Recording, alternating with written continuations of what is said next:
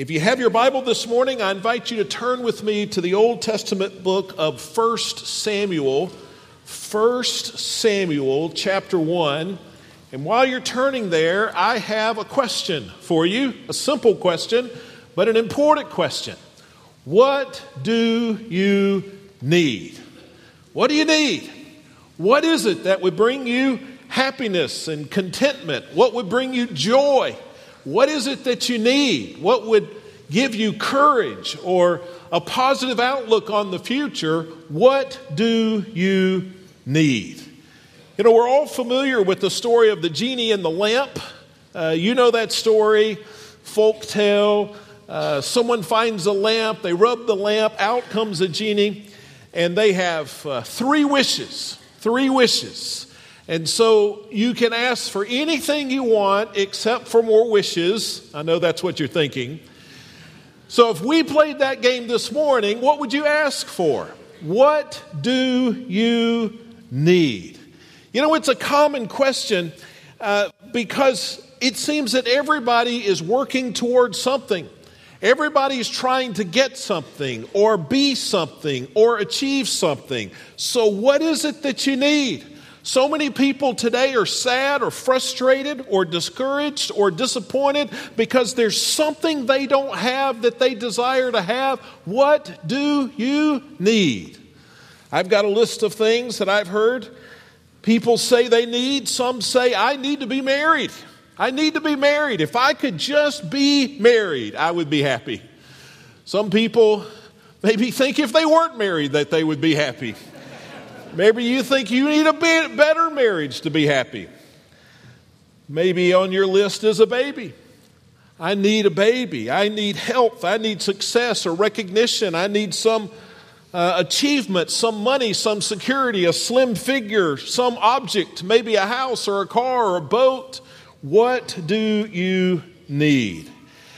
Now, the reason I ask the question is because 1 Samuel chapter 1, and as we'll see over the next few weeks, all of 1 Samuel and all of 2 Samuel really gives us truth about what we really need. What is it that we need? And we're going to find pure gold, I promise you, in 1 Samuel chapter 1, and we're going to learn something about what we need and where to find it.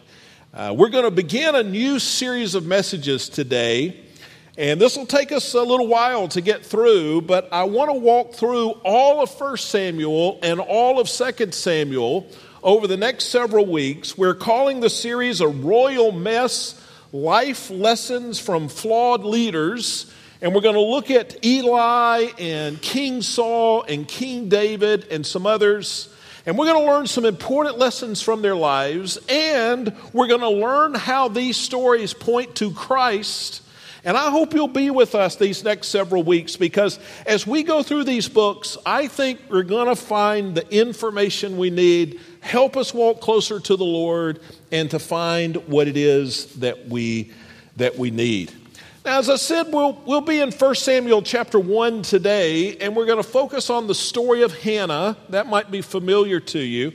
But what's interesting about this story is it does two things. It kicks off this historical account, 1 and 2 Samuel, but it also previews 1 and 2 Samuel. It gives us a snapshot of 1 and 2 Samuel. Because in 1 Samuel chapter 1, Hannah says she needs something. She was wrong about what she needed, but she said she needed something. 1 and 2 Samuel, the entire books, are about the nation of Israel saying that they need something. They too are wrong about what they need, but they say they need something. Now in 1 Samuel chapter 1, Hannah's going to figure this out pretty quickly. The nation of Israel is going to take the entire 2 books to figure it out. But today we'll get started, and we'll see really a shadow of what we'll see played out over the next several weeks. So let's just begin to read. This is the story of Elkanah, that's the husband, and Hannah, that is one of the wives. Elkanah and Hannah, Let's start in 1 Samuel chapter 1, verse 2. The Bible says he had 2 wives, the first named Hannah and the second Peninnah. Peninnah had children, but Hannah was childless. Now, just a quick comment there, first of all, about the polygamy. And we're going to see this a few times in 1 and 2 Samuel. What is this about a man having 2 wives? Well, you've got to understand that when the Bible speaks of something like this, it is being descriptive, not prescriptive. What I mean by this is that it is describing for us what the situation is, but it is not prescribing what the situation ought to be.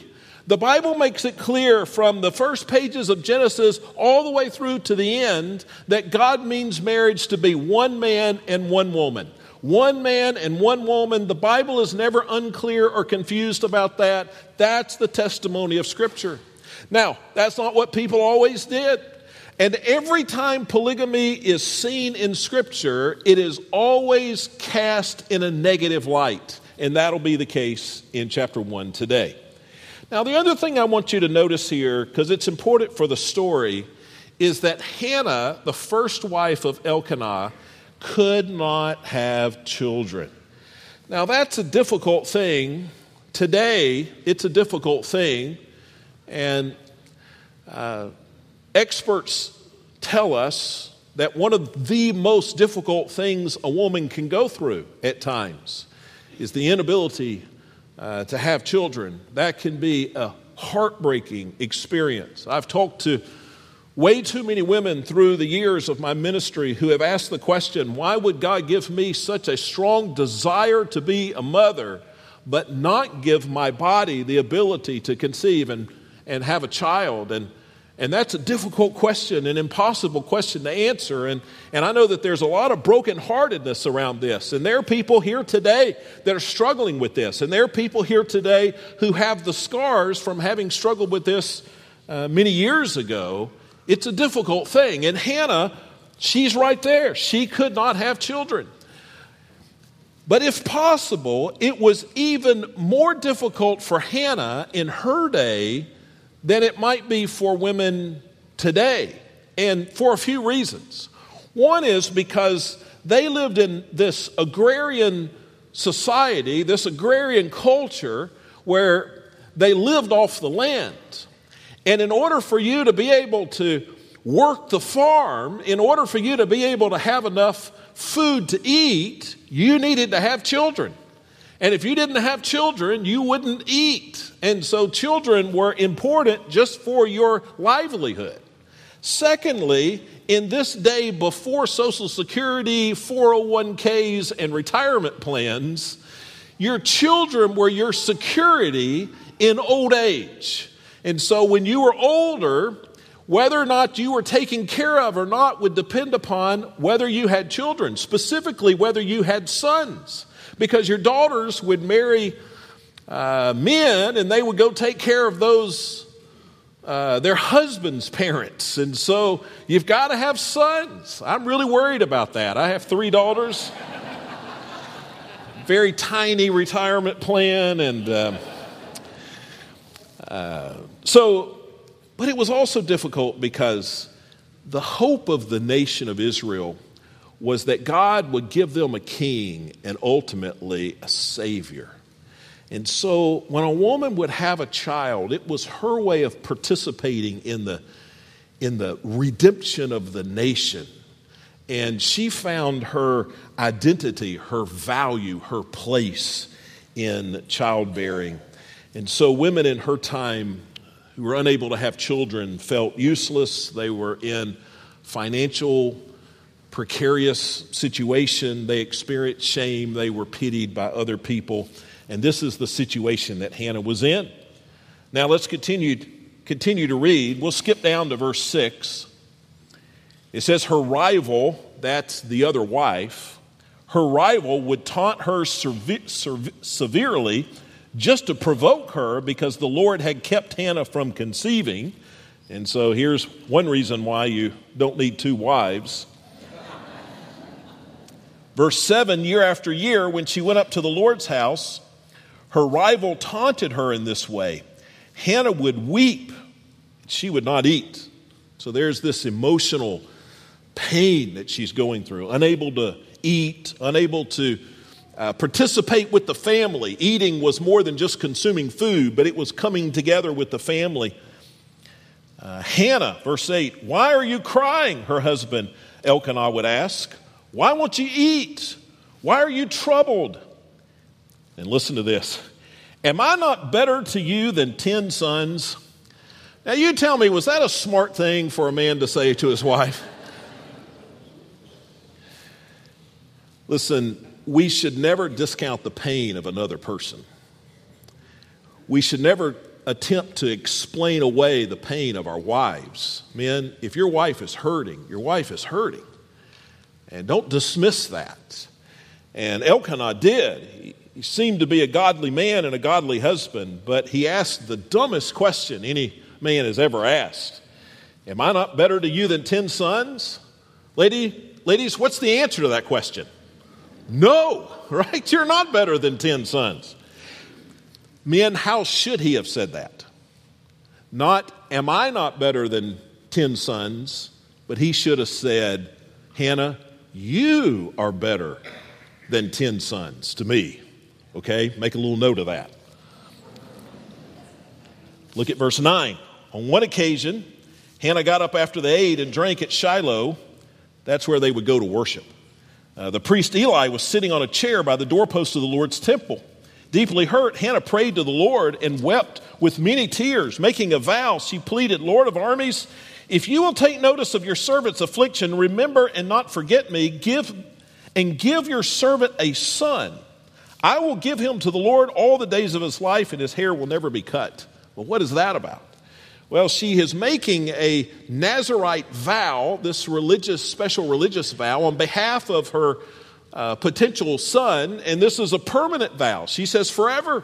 She said, you give me a son, and I'm going to give him back to you. I'm going to give him to you. We'll see how that worked in a moment.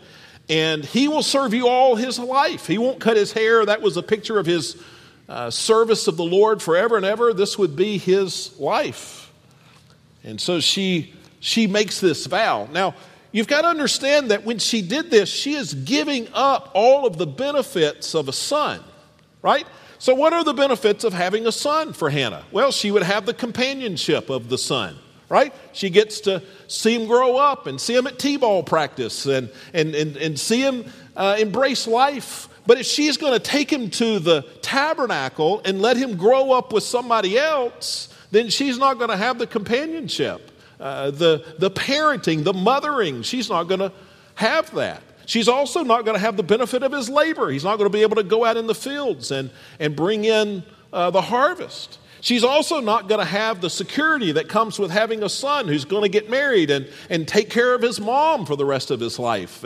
And so she has given up all of the benefits of having a son, So let's continue to read verse 12. While she continued praying in the Lord's presence, Eli, that's the high priest, watched her mouth. Hannah was praying silently, and though her lips were moving, her voice could not be heard. Eli thought she was drunk and said to her, how long are you going to be drunk? Get rid of your wine. No, my Lord. Verse 15, Hannah replied, I am a woman with a broken heart, and I haven't had any wine or beer. I've been pouring out my heart before the Lord. So she has a broken heart. She says those words. Verse 16, don't think of me as a wicked woman. I've been praying from, listen to this, the depth of my anguish and resentment. Anguish, that refers to her pain. She's in anguish because she doesn't have a child. And her resentment, that's her anger, is resentment against, who knows, the other wife, or against her husband, or against the Lord, perhaps even. And so, verse 17, Eli responded, go in peace, and may the God of Israel grant the request that you have made of him. And then verse 18, which is the key verse to the entire story, may your servant find favor with you, she replied. And then Hannah went on her way. She ate and no longer looked despondent. So do you see something has changed here? Because in verse 16, she can't eat.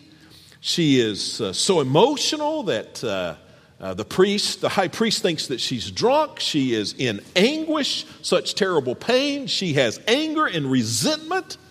And then verse 18, she no longer looked despondent, which means that now you can see it's a visible change. She no longer looks despondent. She now has joy. She can eat, which means she can also now reunite with her family, even in the presence of the other wife. Something dramatic has changed between verse 16 and verse 18. And we're going to come back to that. Look at 19 and 20. The next morning, Elkanah and Hannah got up early to worship before the Lord. Afterward, they returned home to Ramah. And then Elkanah was intimate with his wife Hannah, and the Lord remembered her. After some time, Hannah conceived and gave birth to a son, and she named him Samuel because she said, I requested him from the Lord. Let's skip all the way down now. I want you to get the gist of the rest of the story. Look at verse 26. It says, Please, my Lord, she said, as surely as you live, my Lord, I am the woman who stood here beside you praying to the Lord. So she has, this is some years later, she's had the child, she's weaned the child. She goes back to the tabernacle where Eli is, where they would go annually for worship. She brings the child. Verse 27, I prayed for this boy since the Lord gave me what I asked him for. I now give the boy to the Lord. For as long as he lives, he is given to the Lord. And then he worshiped the Lord there. She takes her child. This is, by the way, not an encouragement for you just to drop your kids off at the church and leave, okay? But she takes her child to the tabernacle, and she, in a sense, in a real sense, she gives up her son for adoption. And he's now a part of the family of the high priest, Well, now that's a long story, but there's some important truths here to learn. And you might wonder, why did God give her this child when he did? And why did God not give her this child much earlier? What was the point of all of the pain and the agony and the resentment that she went through? Why did God delay? Well, God delayed so that she could first learn 3 lessons. And really it's one lesson, but I'm going to show it to you from 3 perspectives. 3 lessons that Hannah had to learn. These, listen, church, are so important because these are the exact lessons you and I need to learn today.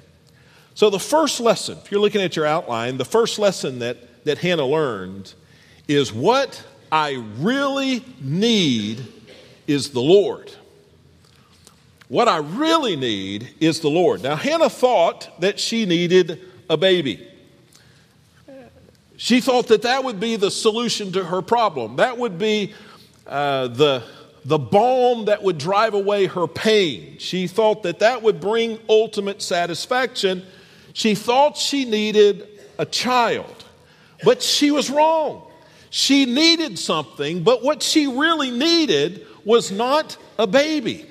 Now, we see this all the time. I'll talk to women who think that if they could just get married, they would be happy. I'll talk with men who believe if they could just get that promotion, they would be happy. I talk to people who are pursuing money or degrees or family or a better figure or something, and they think if they could just get that one thing, then finally they would be happy. That would be the key to them loving life, and they're wrong. And I think we all think like this at times. We all focus on some worldly thing or some worldly relationship that we think is the key to greater happiness or satisfaction or joy or confidence, but it's not. What happens, you tell me, what happens when a bitter, unhappy, insecure woman gets married? She becomes a bitter, unhappy, insecure wife. Okay? What happens when a dissatisfied, discontent man finally gets that promotion? Well, he becomes a dissatisfied, or she becomes a dissatisfied, discontent person with a promotion. It took many years, but Hannah finally learned that what she really needed was not a baby. What she really needed was the Lord. Now, you might say, okay, Pastor, you can say that, but where is that in the text?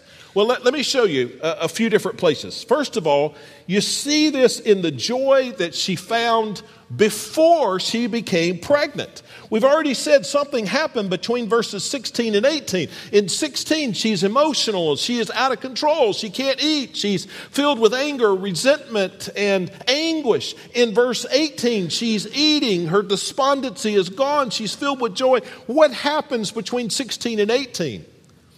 I'll tell you what doesn't happen. She doesn't get pregnant between those two verses. She doesn't have a baby between those two verses. What has happened? What has she discovered? She has connected with God. She has surrendered to God in a deeper way. And that surrender, that connection has brought the joy. What she really needed was not a baby. What she really needed was the Lord. Now let me show you another way we can see that she learned this lesson. When she gave away her son, she gave away the benefits of her son. We read it in the last verse, verse 28. As long as he lives, he's given to the Lord. We've already said the benefits of a son, the companionship, the income, the harvest, the work, the labor, the security. That's why you wanted a son. She gives all of that away. She gives all of it away. Why did she give it away? Because she recognizes here what she needed was not a son. What she needed was the Lord. And a third way we can see that she learned this lesson is in her song of praise in chapter 2. We won't take the time to read chapter 2, but what we see here in the first half of chapter 2 is this prayer she prays or sings perhaps to the Lord, thanking the Lord. Now, what do you think she's going to thank the Lord for? Well, she's going to thank the Lord for her son, right? Wrong. She never mentions her son. This is her famous triumphal prayer, her prayer of thanksgiving. We won't read the whole thing, but let's look at the first two verses. And what we see in those verses, you see it is true of the entire song. It says, Hannah prayed, verse 1, Chapter 2, my heart rejoices in the Lord, my horn is lifted by the Lord, my mouth boasts over my enemies because I rejoice in your salvation. What does she rejoice? Why is she rejoicing? Not because of a son, not because of a pregnancy, but she's rejoicing because of her salvation, her connection to the Lord. I think it's interesting that she says, my mouth boasts over my enemies. Who are her enemies? I've thought about that. Enemy number one perhaps was Peninnah, right? The other wife that was ridiculing her. And that wounded Hannah. And then enemy number two might have been Elkanah, her husband, who didn't understand and dismissed her pain. Am I not better to you than 10 sons?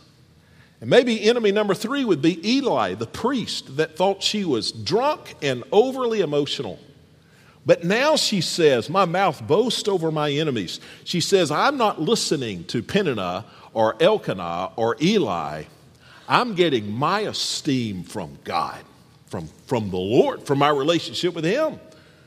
And then if you look at verse 2 of chapter 2, there's no one holy like the Lord. There's no one beside you, and there's no rock like our God. She's rejoicing over who God is, not what God has done. Did you hear that? She's rejoicing over who God is, not over what God has done. She's not singing this song, this triumphal song of praise because God has given her a baby, but because she has this surrendered connection with God. She's learned this lesson. And we see this throughout the Bible. I thought about the Apostle Paul, and if we had more time, we could go more deeply into this, but if you go to Philippians chapter 3, and you don't have to turn there, I'm just going to read 2 or 3 verses, but the Apostle Paul really gives the story of his life, and he talks about all the things that were successes in his life, all of the achievements, all of the things that people were impressed with in his life. And there were a lot of those. And then what does he say about those things? He says in Philippians 3:7, everything that was a gain to me, all of that stuff, all of those achievements, I have considered all of it to be a loss because of Christ. And more than that, I consider everything to be a loss in the view of the surpassing value of knowing Christ Jesus my Lord. Paul said, none of that matters. I don't need a title. I don't need a reputation. I don't need an achievement. I don't need an office. I just need Christ. He goes on to say, because of him I have suffered the loss of all things and consider them as dung compared to knowing Christ, that I might gain Christ. So the first lesson, listen church, the first lesson that Hannah learns is what I really need in life is not blank, but it's the Lord. What I really need in life is not, you fill in the blank. For her, it was the baby. But what I really need in life is not whatever that is. What I really need is the Lord. Now, we're going to make this more practical when we go to the second lesson she learned and the third lesson. But lesson number 2, blessing follows joy, and joy follows surrender. Now, the odd thing about this story is, and we've already pointed this out, is the point in time where the change happens in Hannah's life. So she goes, between verses 16 and 18, she goes from despondency to joy. But at that point in time, that is not when she gets pregnant. She doesn't get pregnant for some time later. So she gets the joy before she gets the blessing. Does that make sense? When does joy come? She's despondent. When does joy come? It comes next. And then when does pregnancy come? It comes down the road. Is that odd to you that the joy comes before the blessing? See, we often get this wrong in life. Here's how we think that spiritual life works. Number 1, we pray and request a blessing. We think that's first. Then number 2, God blesses us. Then number 3, we're filled with joy. That makes sense. I pray, God blesses me with a house, a car, a baby, a marriage, a health, whatever. I pray, God blesses, then I have joy. The joy follows the blessing. And then the surrender follows the joy. So now that God has done something amazing for me, now I'm filled with joy, now I'll follow the Lord. Does that make sense? That's how I think we imagine that is God's economy. You pray, God blesses, then you have joy, then you'll surrender and follow the Lord. That's not how God's economy works. And that's not how it worked for Hannah. How does God's economy work? Number 1, Hannah prays and surrenders her desires to the Lord.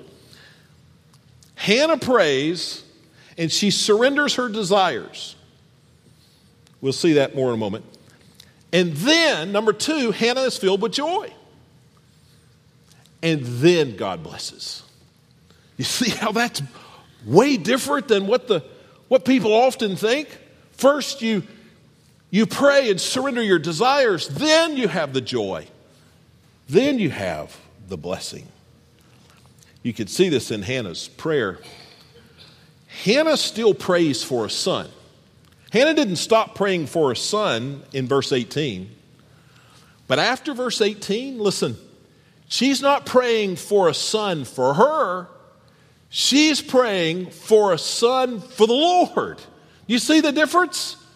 Because she's given the son to the Lord. So she's not praying anymore, God, give me a son. She's saying, Lord, let me have a son because I'm giving him to you. She's praying for a son for the Lord. Now, why do you think God didn't give her a son much earlier? You're thinking God could have avoided all this heartache and pain and all of this. If he had just given her a son way back up in verse 2. But had he done that, Hannah would never have learned that what she really needed was the Lord. Had he given her a son earlier, her heart would never have been so surrendered to God. there are times when blessings can be curses. If a blessing keeps you from seeing your need for the Lord, then it's a curse. If an easy path will keep you from getting on the right path, then it's a bad path. Blessings can be curses. But Hannah learned to surrender first, then came joy. Then God could bless. So how do we surrender? How would we do this? If we wanted to follow in Hannah's footsteps, well, we just need to do what Hannah did. Here's how she surrendered. Number one, she prayed. That was the first thing she did. She prayed earnestly. She didn't allow her broken heart to drive her away from God. She allowed her broken heart to drive her to God. She prayed. Hannah prayed. And then secondly, we must make honoring and serving the Lord more valuable than the things we desire. So Hannah decides that what's most valuable to her is not a baby, but what's most valuable to her is honoring the Lord. And it's such a commitment that Hannah makes. She says, Lord, if you do give me a baby, I'm going to give the baby to you. Because the most valuable thing to me is not something I get, it is that I serve and honor you. Now let's go back to that crazy statement that Elkanah made to Hannah. And it's there for a reason. And I don't think it's there just so I can tell a joke about you should never say that to your wife. Why do you think, what is a possible reason for Elkanah to say to Hannah, am I not better to you than 10 sons? Of course, the answer is no. But is that not the exact question that she has to answer before the Lord?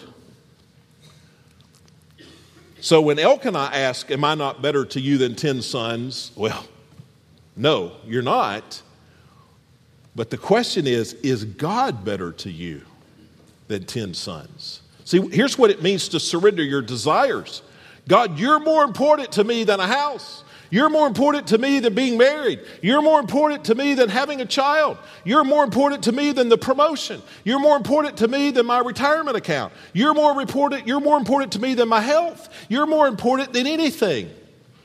You're more valuable to me than 10 sons. See, Hannah didn't answer. I'm sure, I'm not positive, but we can speculate pretty clearly that when Elkanah said, Hannah, am I not better to you than 10 sons, that she probably got hot under the collar about that. I'm sure my wife would.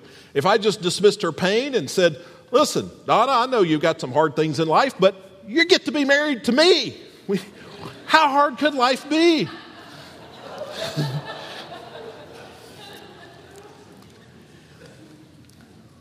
But I think that planted a thought in Hannah's mind. She comes before the Lord, and that thought comes back in her mind. Not from Elkanah, but from the Lord. Am I not better to you than 10 sons? That's where the rubber meets the road. What's more important to you?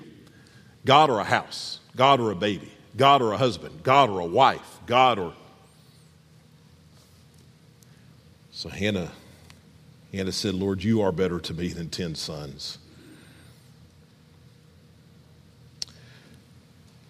And then she said, if you give me a son, I'll give him back to you. She promised to use any benefit that might come from the Lord as a tool to honor the Lord. And so Hannah learned that blessing follows joy, and joy follows surrender. Now, the third lesson that she learned is that God is up to something much bigger than our own needs. Now, Hannah, throughout the first half of this story, is focused on her personal needs and her personal problems. And she couldn't see the bigger picture. But God was up to something much, much bigger than her need for a son. And history bears this out. We'll see more of this in the weeks to come. But let me just give you a little historical perspective. The nation of Israel was falling apart. It was imploding spiritually and in every other way. And its leader, the leader of the nation of Israel was Eli, the high priest. And Eli was a poor high priest. And he was also old. And so he wouldn't be the high priest for long. He eventually would die, and one of his sons would become the high priest. He had two sons, Hophni and Phinehas. We'll learn about those guys next week, and we're going to learn that they were even worse than Eli. It would have been a horrible thing for either one of those two sons to become the high priest. And so Israel was in a bad situation, and it was about to get worse. There was no hope for Israel, because between Eli and his two sons, there was nothing but wickedness. But then something unexpected happens.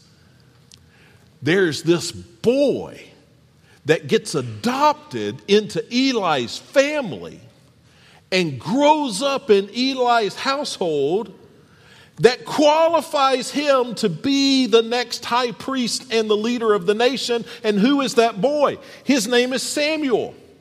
Now, if Samuel had not grown up in Eli's household at the tabernacle, he could never have been who he becomes. Samuel becomes the leader of the nation. Samuel becomes the prophet and the priest. Samuel becomes the one who brings spiritual renewal to the nation. Samuel is the one who anoints the first king, Saul, and who is the one who anoints David, the king on the throne that would ultimately be the throne of Christ.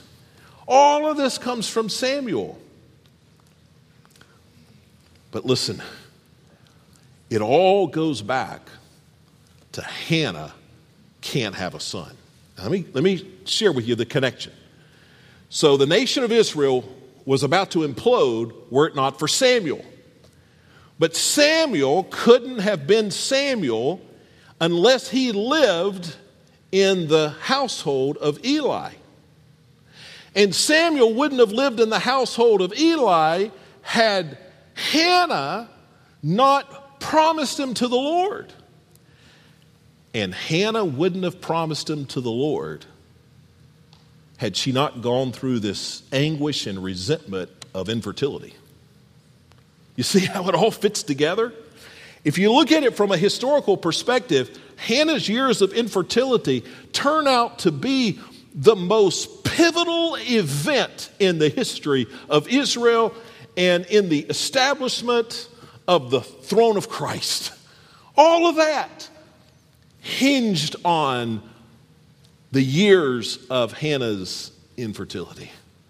Now, if you could have gone to Hannah at this early stage, when she is so upset, and you could have said, listen, Hannah, let me tell you, I know your infertility is hard, but look what God is going to do. And you walked her from her infertility all the way to Christ. You think her attitude would have been different? Sure. You think her pain would have been different? Absolutely. She learned that lesson. She did. She learned it between verses 16 and 18, and we know that because of this prayer she prayed in chapter 2. So what does that mean to us? You know, the struggle because you don't have that thing? Listen, let me tell you what Hannah needed to hear. God is doing something bigger than what you think you need. Your attention is 100% focused on this one thing. I've got to have this. God is doing something so much bigger. And he can be trusted with that. Now let me take this whole story. I'm out of time, but let me take this whole story and boil it down to one word. Surrender. Hannah had these desires, being a legitimate desire for a child. Hannah had these desires, but she surrendered her desires to the Lord. Surrender is both how the Christian life begins and then how it is lived. How do we begin the Christian life? It begins with surrender. When we recognize I'm guilty of sin, my sin separates me from God, I can never overcome my sin. I can never pay for my sin. Before a holy God, I am eternally separated from God, ultimately in a place called hell because of my sin. My only hope is to quit trying to fix it myself and surrender to what Christ has done for me on the cross.